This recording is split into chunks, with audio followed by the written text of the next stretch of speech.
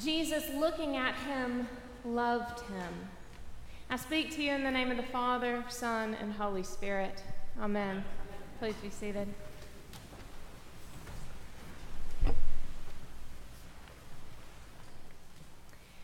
I've been here almost a year, and it is ridiculously inadequate to say that I have felt welcomed as your assistant rector here at Heavenly Rest. Because you fed me countless times. You gave me a place to stay when I didn't have a home. You wrapped me in a crocheted blanket when my dad died. I've received countless words and notes of encouragement, and you wise ones have shepherded and pastored me when I felt like I was just a shell where all I could do was show up. We've worshiped together. We've laughed together. We have felt pain and sadness together. You received me into the household of God. I feel a kinship with the man who kneels before Jesus in our gospel lesson from Mark today.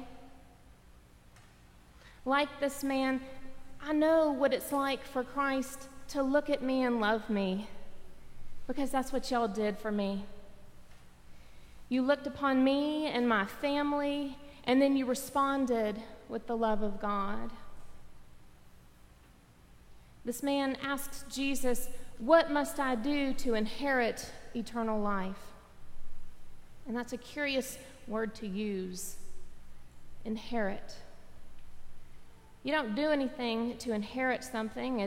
It's not about working for something or earning it. It's given, it's passed down, it's received because of who you belong to. As baptized Christians, we inherit something very special. We are baptized into the death of Jesus Christ so that we may truly live as heirs in the power of his resurrection. And we do this in the community of the faithful. The baptism of Jesus is just one of the many inclusive acts in Jesus' ministry, where he calls folks closer into beloved belonging. He's baptized as an adult at the beginning of a ministry where he would not set himself apart,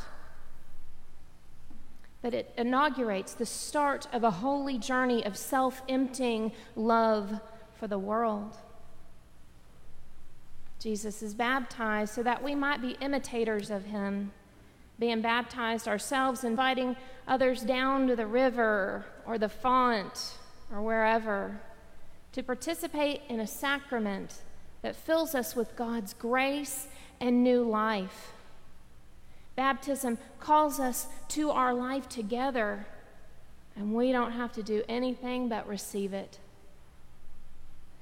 So perhaps now you're starting to think a little bit more about baptism. So I want to take a moment to say something really important to you. God would love you and still loves you, even if you are not baptized, even if your loved ones are not baptized. You don't have to worry about that precious love being exclusive or taken away. Believe that. You belong to God. Baptism is a way that we can belong to one another. We inherit a vibrant spiritual community through baptism. And people of all ages and backgrounds, colorful, beautiful, y'all here in the pews, y'all joining us online, saints who precede us, and those yet to come, in the sacred ancient rite of baptism, I becomes we. And you know, I love the word y'all because y'all means all. And that's why Jesus looks upon this man in our gospel today, a man who has tried diligently to follow the religious laws since he was a boy, who is sincere, who runs to Jesus and kneels before him, and Jesus only sees love for him.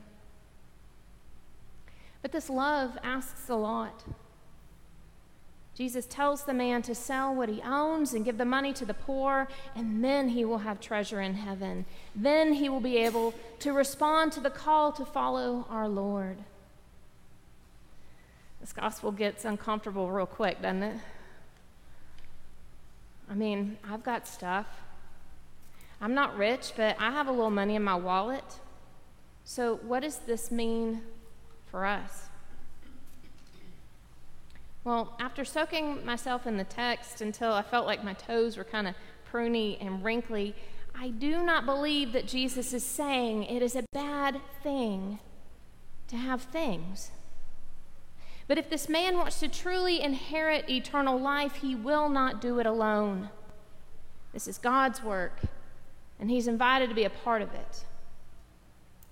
Jesus instructs this man to give of himself to those who are poor. And the word is patokos. That's the Greek word for poor that's being used. And this term, patokos, it does not simply refer to someone who doesn't have a penny in their pocket. The word asks us to see what Jesus sees, how our Lord experienced firsthand the full range of poverty and humanity. The spiritually poor he came to be with. Those hungry to be seen and valued, those he lifted up and called into discipleship, and those in positions of wealth and power who might be actually lacking in some way. He challenged everyone to look for the kingdom of God in unlikely persons and places.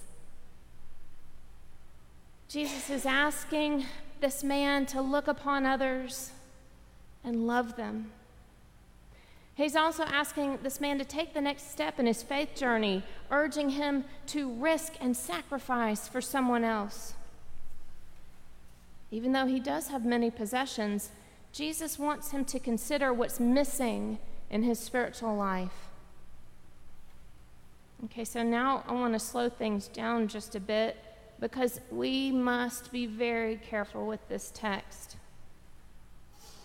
It is easy to get stuck on the idea that Jesus is against wealth and possessions, and we might just start to shut down parts of the story and what Jesus is trying to tell us.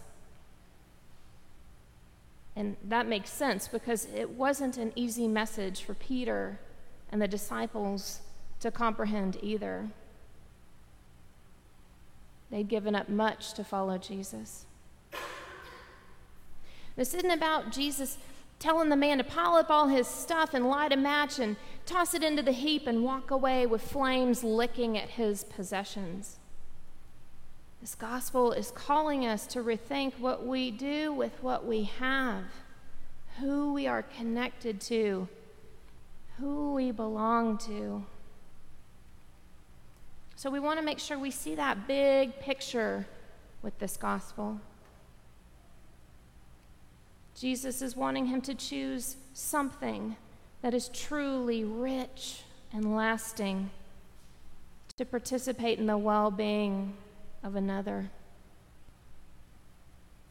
And with all that in mind, I want to return to thoughts of baptism. When we witness a baptism, there's this lovely part towards the end of the prayers on page 308 in our Book of Common Prayer, where we welcome the newly baptized. And this is where that spiritual inheritance I'm talking about begins for them.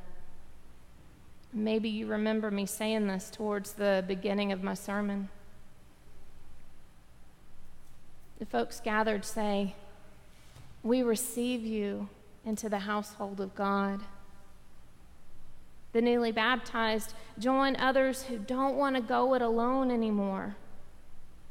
We receive each other, and we pass down the faith every time we're together, and every time our love reaches someone, and especially when our love goes beyond the red doors of this place. This is what it looks like to take part in our spiritual inheritance. And there's never been a greater need for this. This is what love requires of us. I have great compassion for the man in our gospel today who walks away from Jesus with a grieved heart. He walks away from the opportunity to receive joy, spiritual rewards that he can't even fathom.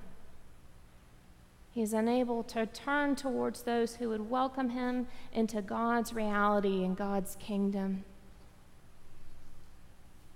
You see, we belong to Christ more and more when we belong to each other. The challenge for us is to continue to turn towards each other when it might be easier to turn away. We take our faith one step further when we risk something for someone. I'm here today as an heir. I've inherited a faith passed down to me in community that is so special. I'm now caught up in life with you, and that shared life, it points to an eternity with God. At heavenly rest, generations of people have experienced what it means to become part of something greater than ourselves. Our work is to imitate Christ, to look upon others with fresh eyes and with love, to be recipients and those who pass down the faith. This love, it asks a lot, but we don't do it alone. Amen.